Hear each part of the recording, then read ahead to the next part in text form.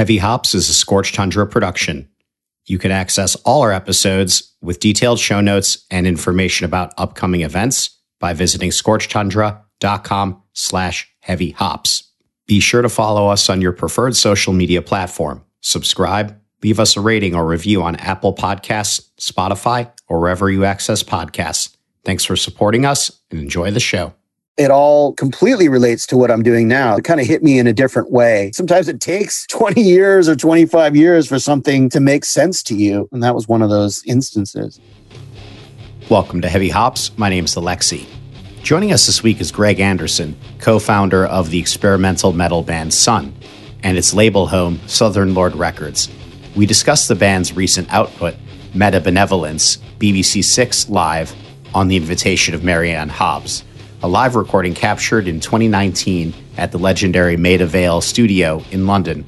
We discuss how these drones and improvisations from the band's 2019 releases Life Metal and Pyroclast came to life and evolved over the course of the tour, culminating in the recording that also featured Swedish musician Anna van Hoswolf. Meta Benevolence is Sunn's fourth official live recording since its landmark Monoliths and Dimensions release, and we explore how live performance has impacted their studio work since. Greg also shares insights into his upcoming solo material and curatorial vision for Southern Lord Records, one of the most influential labels in heavy music. Let's dive and get heavy.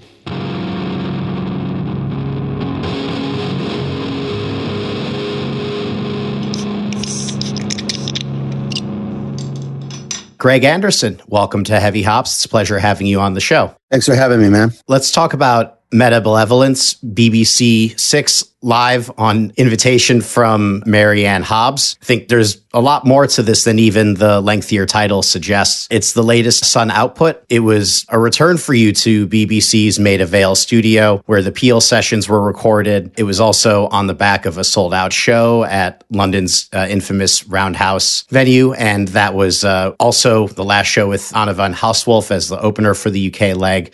So there's kind of a lot that was going on in the run-up to this particular occasion. Can you sort of break down how this opportunity came about? Yeah, Marianne Hobbs is has a show on the BBC Six Music, and she has been a longtime supporter of the group. And when she found out, or when we contacted her that we were coming to the UK, she started making the arrangements, or made the arrangements for us to, or invited us to come and do a recording session at the Maida Vale Studios. And we were basically, that was the end of that show in London, was the end of the tour for us. It was probably probably 2.5 week run that we had done. And it was the end of about 5 shows in the UK, I think, something like that. But, so we had been playing, and kind of, we were in a good rhythm and good mode, all of us playing together at that point. And so it was really nice to document where the group had gone and where the group was at that moment in time, because typically for Sunn, especially after a couple of weeks playing together, it's really interesting, some of the developments that happened, some of the directions that the pieces that we choose to play in the performance take, so it was really, it was an honor to do that recording at the Maida Vale, such a prestigious spot. And it ended up being really, to me, a really a great document as well, and also working with or collaborating with Anna was also very special for us, because we had really had some great shows together, and we have a lot of respect for her and her music. So it was great to have her involved with that sort of really sort of a last minute decision to do that, because the shows that we did together when she was supporting Sunn, she didn't join us on stage until the London show. She joined us for a little bit at the end, but this was it was kind of a nice surprise for her to come and do this collaboration with us at the Maida Vale. It sounds like an interesting sort of closure and presentation from a touring experience. I want to sort of latch on to something that you mentioned, and that is that you're capturing a moment of how these songs may have evolved over the course of a tour and a specific moment with people, and that these are maybe different in some way from what you hear on the recording. So how does a song sort of evolve for you throughout the course of a tour? And you can be specific about these, for example. Well, yeah, it's just, it's extremely organic. It sometimes grows or evolves or devolves into something different than when it started, which is really, to me, like that's to me is really something that is inspiring and really kind of, it's the motivation to keep going, and also playing with these different players that we have. For example, Steve Moore, who plays trombone and keyboards during live performances. He's been on several of our records before. He played on Monoliths and Dimensions, for example. He's really involved with that. But he wasn't on Life Metal. So, taking sort of the Life Metal pieces or ideas from the Life Metal session and, basically performing that live with different people, there's going to be different things that are going to happen. And especially with Steve is we turned the piece Troubled Air into really sort of it took a very different direction with giving him space to do a solo, which is on the which is how you hear it on the BBC Six Benevolence album. So that's that I love it when that happens, and just the music can take a completely different direction or go into a different space depending on the players that are involved and what they bring to it, or we like to leave things pretty somewhat open-ended so that it can travel into those different places as well. Give others freedom to do exactly what they want. It's a very open sort of relationship that happens with us and other players that we are with. It must be interesting also to have involved Anna von Hauswolf. I mean, she has seen and heard you outside of what she may have been exposed to in the past, but she was with you every night of the tours as the opening band. And so as a sort of enthusiast here, I find it sort of interesting to have thought of, okay, how did she sort of imagine herself in these songs, maybe accidentally beforehand without even thinking of an opportunity that may have come in the future to have been on them. It's interesting. So how did you sort of feel about her input into the tracks in terms of her performance? Well, everything's very much in the moment. It's improvisation, so, and she's extremely talented, and what her music that she makes and where she's at musically is incredible. So I was, as a lot of times when we collaborate with people, I don't really have expectations necessarily. It's just kind of letting that person, their personality and their musicality fuse into what we're doing. And she did I think what she brought to the recording was amazing. It's interesting is that the way that it was sort of set up, and she was in a kind of isolated a booth because of the vocals, and so I didn't. And we were playing at a very loud volume, so we had headphones, but it was really difficult to hear the separation and hear different things that different people were playing. And for me, a lot of times with Sun, just as it is in a live setting, and you kind of just oftentimes you're not able to really always hear what other people are playing. So you just kind of let yourself go and play and play by feel, So I actually didn't hear the vocals at all until, or the organ or the keyboards that she played, until we went into the control room and listened back to what had happened.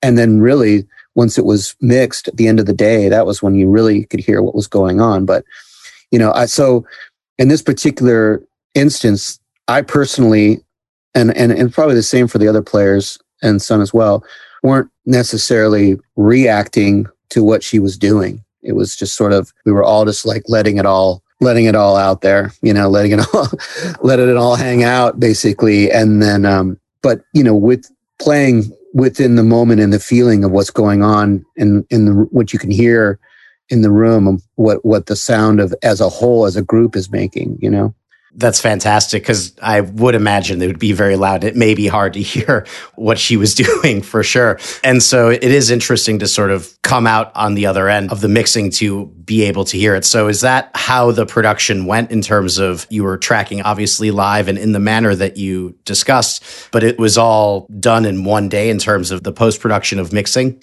Yeah. As far as Sun recordings go, it's a very unique situation in that the BBC is very regimented and very specific about what they do and what time is spent on it. So there's no overdubs, for example. There's no layering or adding different textures after the fact. It's everything's played live, and then the mixing engineer has really sort of he has a timeline, that he's trying to follow, basically. And it's, it's all based on union and legalities of the BBC, the British government, really. And that he's got and he's got his breaks that he needs to take and all that stuff. So he's kind of got a schedule going in his head, and we know the drill. We've been there before, and we know that there's no chance for analysis or going back and doing overdubs or, fixing mistakes. It's really sort of warts and all. And then there's a mix. He does a mix. We did have our front of house sound engineer there as well to sort of, be helpful and also sort of represent the band. And, he knows what we like, or he knows what we like, or what a good live sound is for the band. So he was working on with the engineer with that.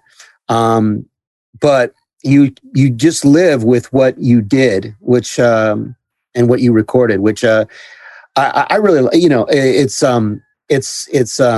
not how we usually work. Usually there's a lot more analysis and control and there's a vision that we have that we're working towards, when we make a recording in a studio.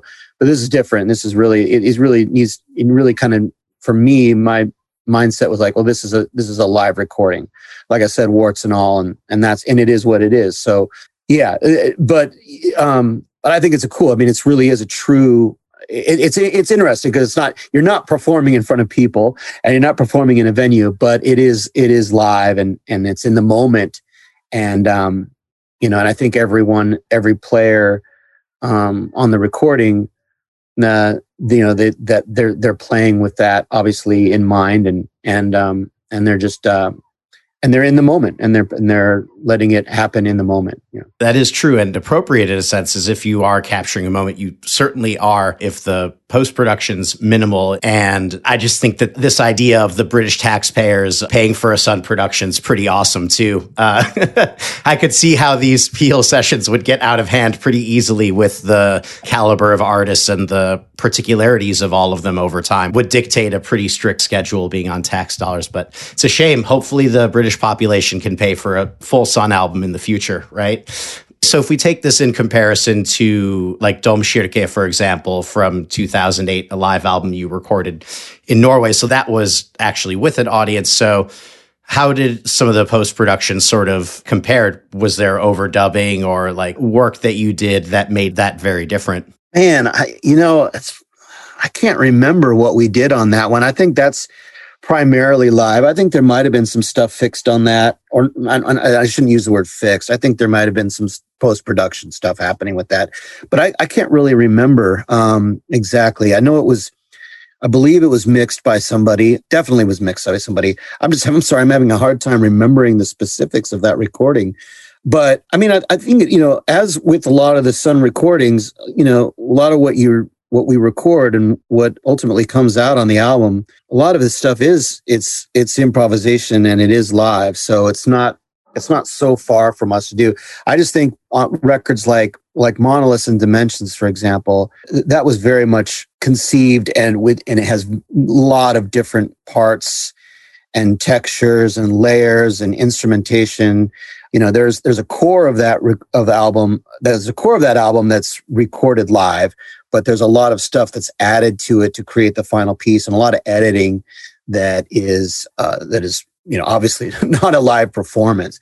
But Life Metal, I mean, that's the thing. We're touring off of kind of in the spirit of and in support of Life Metal, and that really that's a live recording. There wasn't in comparison to other studio albums, that is the most live record that we recorded. I mean, that's also Steve Albini's style as well, and what he's known for, and really why we went to record with him was, again, like the live performance side of Sun has taken on such a massive part of what we do, and it's kind of taken on its own life. So our idea was to make a studio album with really sort of trying to keep it, have it in the vein and the spirit of a live show. So, there's very minimal overdubs on Life Metal. There's a few textural things and a few different instrumentation things that we did, and there are some vocals that Hildur did on that were not recorded at the same time as the main piece of the music because of the volume, actually. I think the BBC, that's one of the other reasons it felt natural for us, was that we had just finished recording a record that was basically also recorded live. And, it was sort of, to me, that tour was celebrating that as well, and working off many of the ideas and riffs and pieces from that album, and from Pyroclast too, which is kind of the companion to the Life Metal record. So it felt natural for us, and I feel fortunate and grateful that Anna also, I think that she understands what we were doing, respects and likes what we're doing. So she fit in really well and contributed. Her contributions are amazing to the recording. Without question. I think it was a really sort of a treat to have that sort of voice within the ferocity and the mood that the three pieces sort of construct. To have her voice in there was really, really, it added something quite special. To sort of tie a bow on this live album, you also had an artist and friend of yours, if I understand correctly, Savage Pencil, joined you in the studio as well to do a live drawing. How did that sort of come about? Just maybe touching on the visual side of this too. He's a old friend and ally and supporter of the group for a really long time. In fact, he came in with us on our first BBC recording, which I think was 2003. Or 2004. I'm having a hard time remembering the exact date, but the first time we did a BBC, which was for John Peel, he was there as well, and he was actually playing some. He did some playing on the recording too. So, but we've always been. I mean, we're huge fans of his artwork, and he's just always been a close friend and supporter. So we, of course, invited him to come by this session as well. And while we were recording and playing, he started drawing, making drawings. He was inspired by what he was hearing in the room. He was in the same room as us. And it was really cool to have, so this live drawing as well that he did, and he showed it to us after we had finished recording. He's like, oh yeah, well, I was really inspired by what you guys were playing. It was great to be in the same room and listen. And here's some drawings that I did based on that. And we're like, oh, this is incredible. It's really great. And we were honored to use that within the album as well. It's interesting to see what people kind of create when they're hearing something and actually drawing live, and how they sort of like interpret the mood and how like what they're thinking and all of that. I mean, how did you sort of take that, if we dwell on this for a second? Well, yeah, I'm actually really fascinated by that, actually, of people's interpretation, or, different things that people do inspired by Sun that's non-musical, especially like maybe dance or theater or paint, of course, paintings and different things to me that have happened over the years when somebody has said, "Hey, this is something that I've done." Yoga that is inspired by what you do in some way. I think that's really fascinating. So yeah, and Edwin's, I love his artwork and his approach to what he does. It's just so unique to him, and he's one of those people that wow, I really feel like he gets the band on a really deep level, and understands what we're doing. And he really sort of, it's great hanging out with him. It feels like, it's almost like another band member, really, cause he understands what we're doing. And he has a connection to us, as well. So it's pretty interesting to be able to perceive that someone is on the same wavelength as you by interpreting their art when you may not have that skill yourself. I find that really interesting as someone who is horrible at playing music and can't draw. I find it fascinating when I see people making those sorts of correlations, because in the end, I mean, that's how they are sort of making sense of things, much in the way that you use instruments to do the same thing. Absolutely. And this goes beyond just his drawings as well. It's also many conversations that we have with him as well, where he explains to him like what the music, how it resonates with him and his thoughts on it. And it's like, wow, it's very, it has a lot of similarities to the way that we think of the music too, and it's cool when you make that connection with somebody, and when you have the time to have that conversation with somebody, and especially somebody who is also an artist that you have a lot of deep respect for already and love their work, which is what we think of Mr. Edwin Ponce. He's just an amazing person, and it's an honor to have his artwork be featured on some of our stuff. You're listening to Heavy Hops. We'll have more from Greg Anderson in a minute. There are a few things happening in the world of Heavy Hops and Scorched Tundra that I want to share.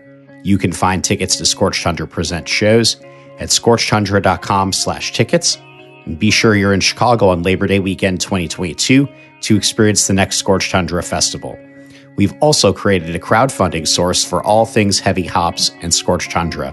If you love what we do and want to support us, find the donate link in the episode notes and give what you'd like. Giving any amount will grant you access to our Discord community and an opportunity to contribute to making this show and Scorched Tundra content the best it can be. Please also consider sharing this episode, rating us, and leaving a review on Apple Podcasts, which helps others find us. Thanks for this moment, and back to our conversation with Greg Anderson. So looking more broadly sort of at the output of live albums since Monoliths and Dimensions, do you sort of see more live albums coming out in the future, and of that sort of continuing to be a tray of expression for Sun? Yeah, possibly. Kind of starting with White One. And then going into the second White record, Black One, and Monoliths and Dimensions, the band sort of, in my eyes, kind of became this two-headed beast, where it was like you had the live performance side and you had the studio recording side of the band, and they were each sort of their own living, breathing entity. And there was definitely crossover between them, but to me, the albums were more, they were very conceptual in a different way. You were able to develop different ideas and add different instrumentation that we weren't doing live or weren't able to do live, So, and it really, after Monoliths and Dimensions, we really didn't do a lot of recording for quite a while. We just focused on playing live, and sort of, in my opinion, the band sort of, the performance side of it took over, and we kind of were in a position where we didn't know where we were going to go with our next studio album. But we were really enjoying playing live, and the band was taking shape, and the music was taking shape in different ways that way.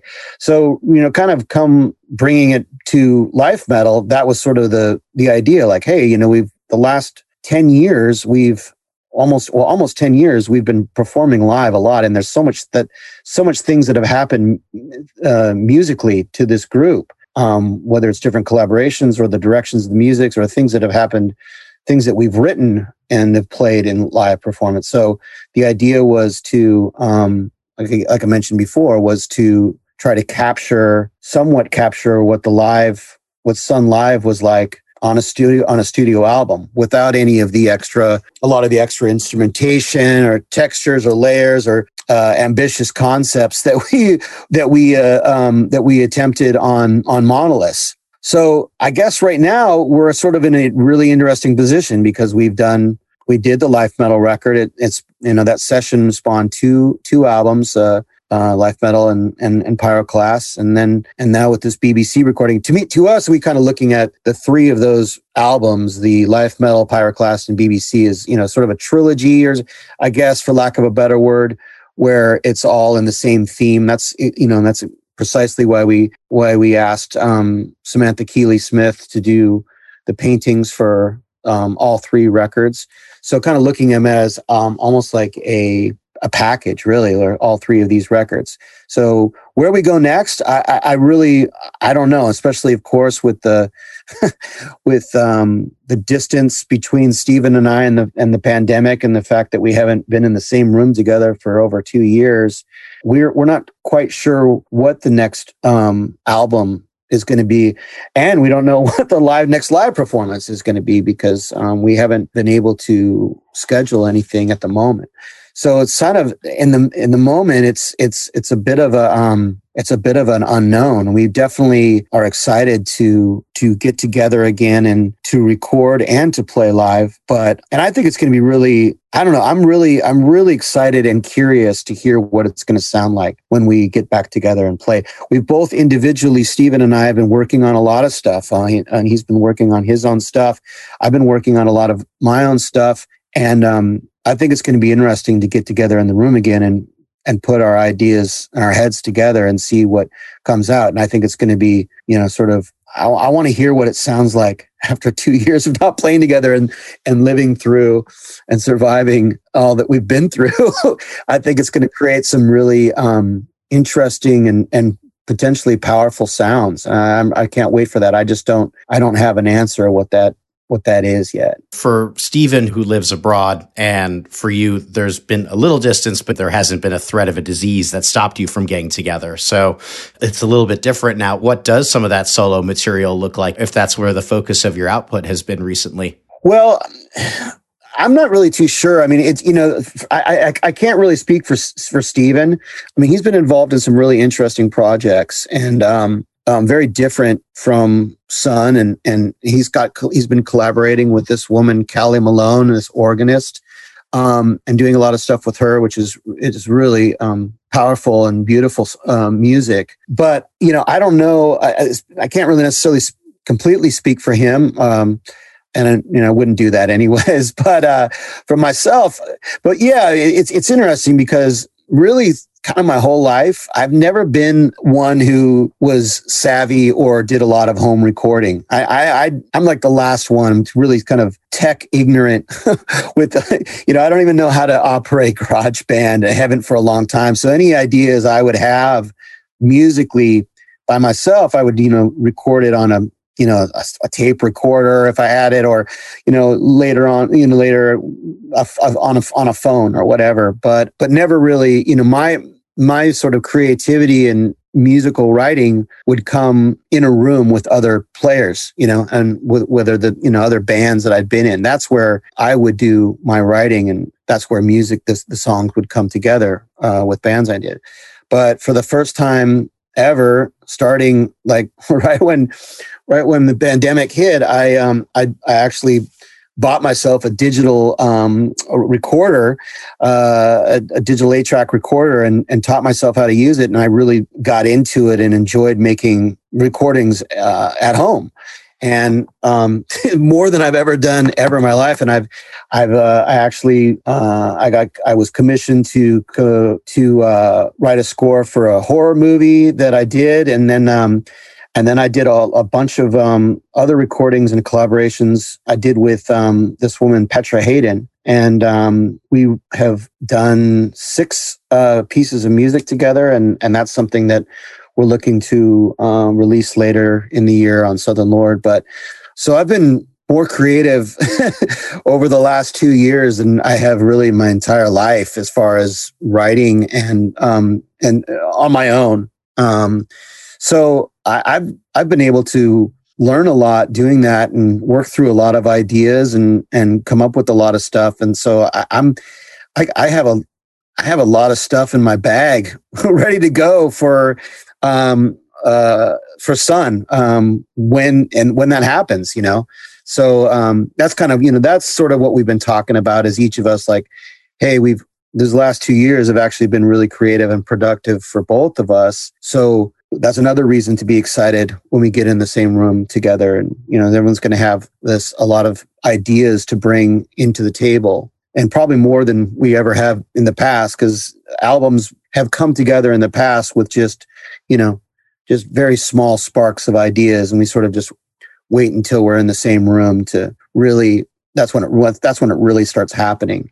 And that'll happen this time too. But like I said, I think we have a lot more like, hey, I've got this, and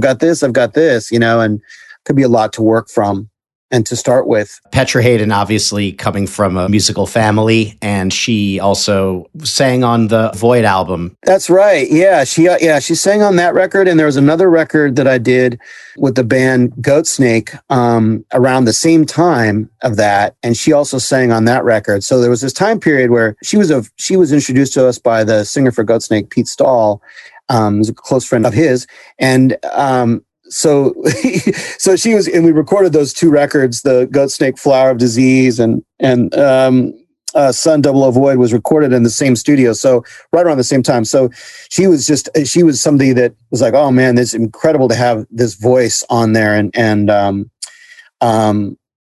she also plays violin as well. And she's incredible. So what happened with that was when Sun played in Los Angeles in 2019, we were in contact with her. She wanted to come to the show, and we invited her to perform with us at the end of our set. We would do like a free-form sort of drone with everyone, and we just we choose a key sort of in the moment, and then drone in that key, really sort of in the spirit of the Pyroclast record, where it's like a key is picked, chosen, and then there's a drone that happens with a group drone.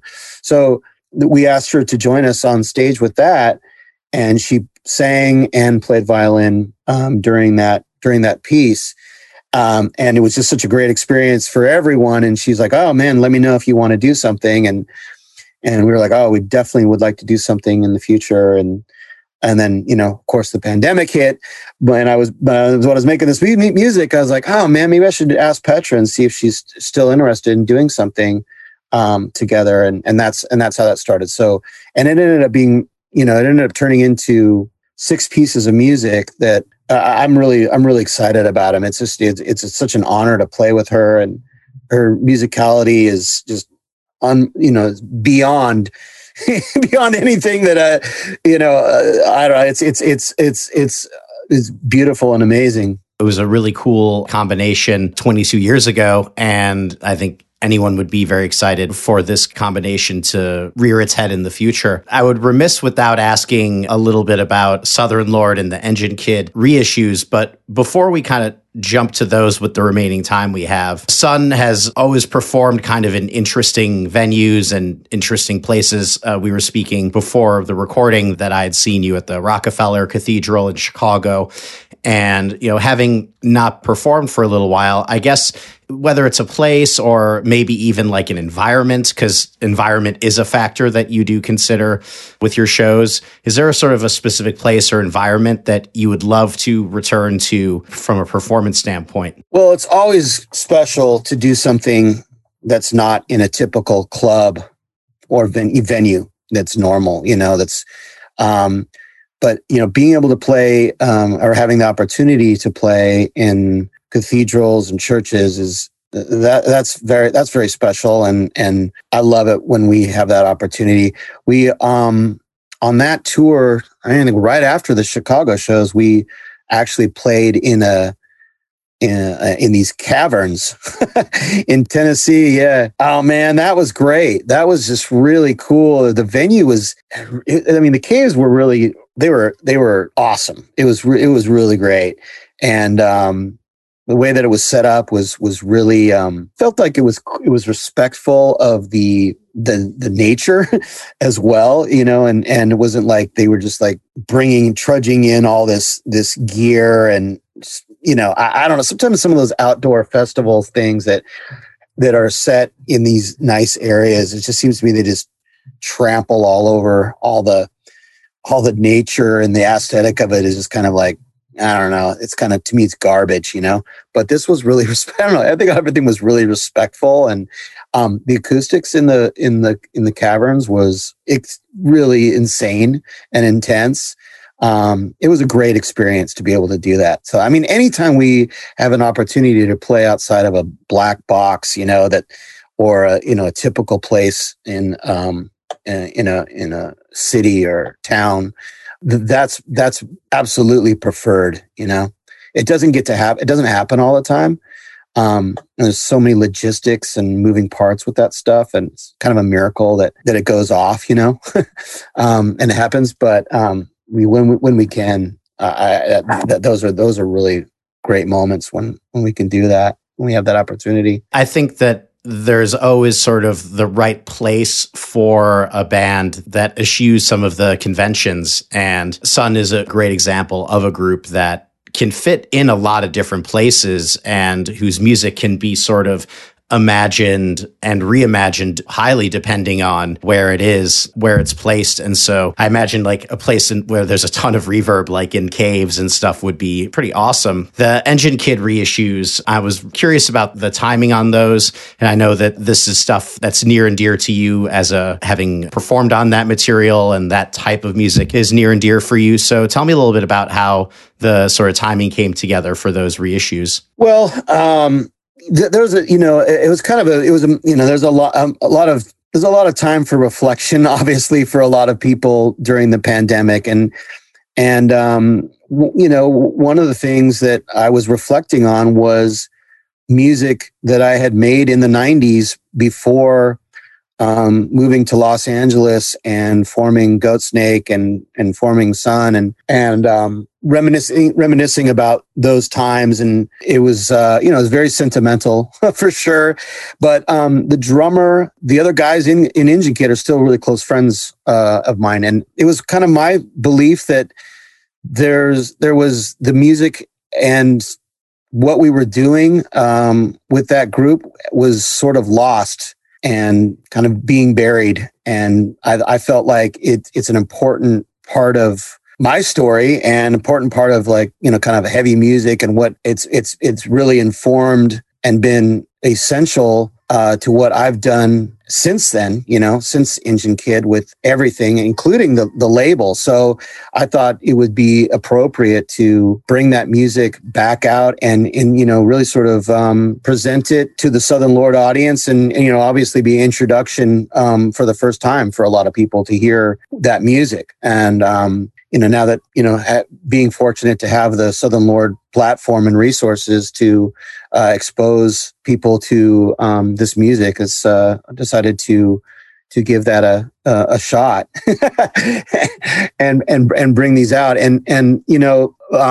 Also, it was, we had it was great to, get together and have some creativity with the other members of Engine Kid as well. It's like, it was, it'd been so long since we had done that. Cause we actually did get together about 4 or 5 months ago and made a new recording. Some of it's some old material that was never released and that we never ended up recording. And then some of it was stuff we just made up in the moment, actually. And all that material was released as an EP recently, and then we put out a flexi disc of a couple of the songs too. It's cool, just something to sort of document that moment of us getting back together. The intention was never to have it be a reunion of the band is not getting back together. We will not be playing shows, but we're all really close friends. And it was kind of like this curiosity too, like what would it be like if we all got in the same room together, for the first time in 25 years and played music. That'd be really interesting to hear what that sounds like. We've all grown so much and taken different paths in our lives, both musically and spiritually, emotionally, everyone's gone different ways and done different things. So let's put this together again and see what it sounds like. And that's exactly what we did. And it was a lot of fun, but it's not realistic. I don't feel like it's realistic to, parade it out any further as far as, playing like these reunion shows and things like that. I just don't feel like I don't think it's necessary, and I don't think it's appropriate for where where we are and in our heads and stuff like that. But it was a lot of fun. It was a lot of fun, and I love those guys and that music. To me was that Engine Kid was the first time in my life that I started experimenting sonically with music and sound and playing through as many amps as I could possibly get my hands on, things like that, things that influenced what I did later very heavily. And really started, that band was influenced by some of the bands that continue to influence Sun, like Melvins and Earth and Caspar Brotzman and John Coltrane. And, these are sort of the first time in my life where I was being exposed to those musicians and being inspired by their music and making my own music inspired by that, and yeah, it's something I look back on with a lot of fond memories.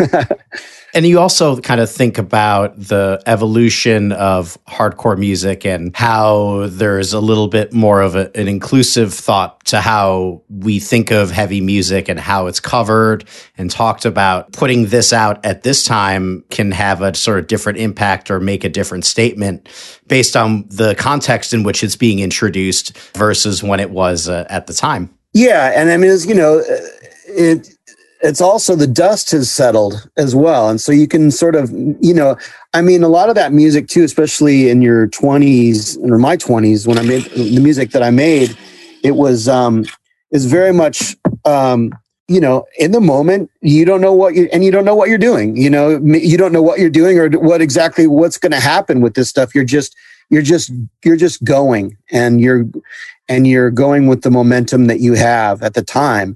And, I think a lot of music is like that. And a lot of music I continue to make is like that. You don't have you're not analyzing it to death in the moment or you just let it go. And then sometimes later it takes it has a different meaning to you, or it's like, oh no, you understand it in a different way, or, which is really interesting. So, I think that's, that was kind of the thing about Engine Kid, is that for a long time, I sort of, I just moved forward with what I was doing musically. And to be honest with you, sort of forgot about that group, and it was like, and it just kind of, started dawning on me a couple years ago, like, wow, the stuff that we did at that time, there's some pretty amazing stuff and some pretty ambitious ideas that we had, and a lot of it, and it all completely relates to what I'm doing now. So, it kind of hit me in a different way. And it's,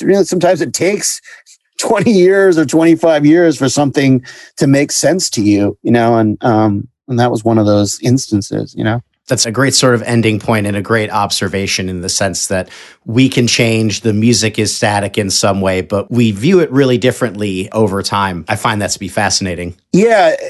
And sort of, with the label as well. I mean, there's a lot of reissues and that we do. And for example, the Caspar Brautzmann albums that we released, it's a very similar sort of idea, with that you're saying.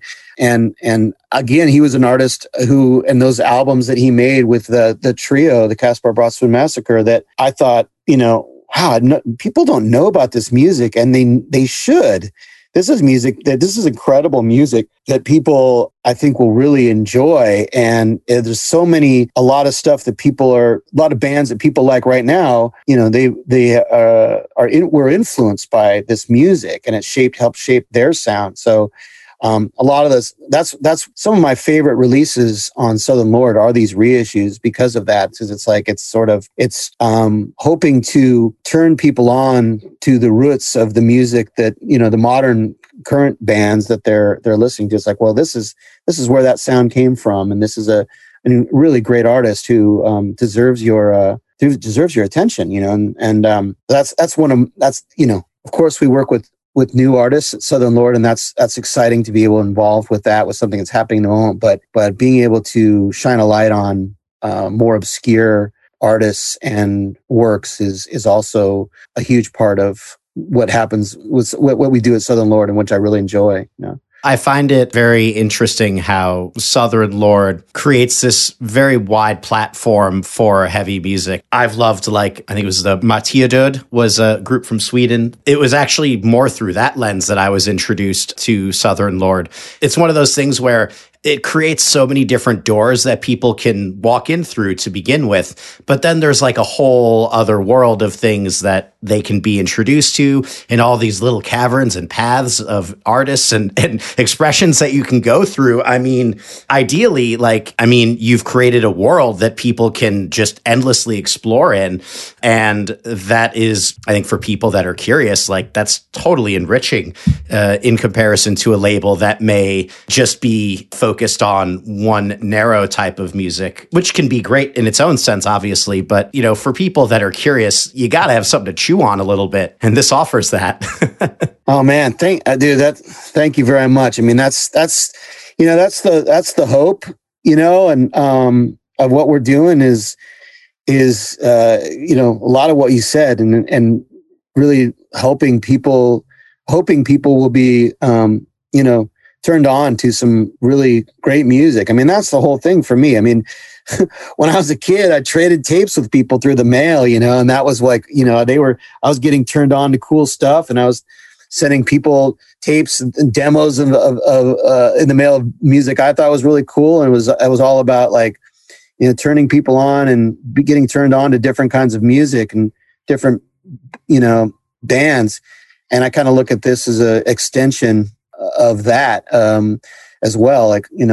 There's great music out there, and a lot of it, I think, is really it can be overlooked. And so I'm hoping to shine a light on stuff that I think is really great music that I think other people will enjoy as well. And what you're saying, taking different paths, and that's interesting that some of your first exposure was through Martyrdöd, and an incredible Swedish band. And there's a really sort of a great scene of music that we had the opportunity to release some records, bands like Wolf Brigade as well, from also from Sweden, and it's cool. I like that's one thing that I'm really proud of with the label, is that it is really eclectic, and it doesn't just focus on one specific micro style of underground music. There's different things that we feature, whether it's Anna von Hauswolf and her solo organ album, or extreme power violence grind from Oxnard, California with Nails, and it's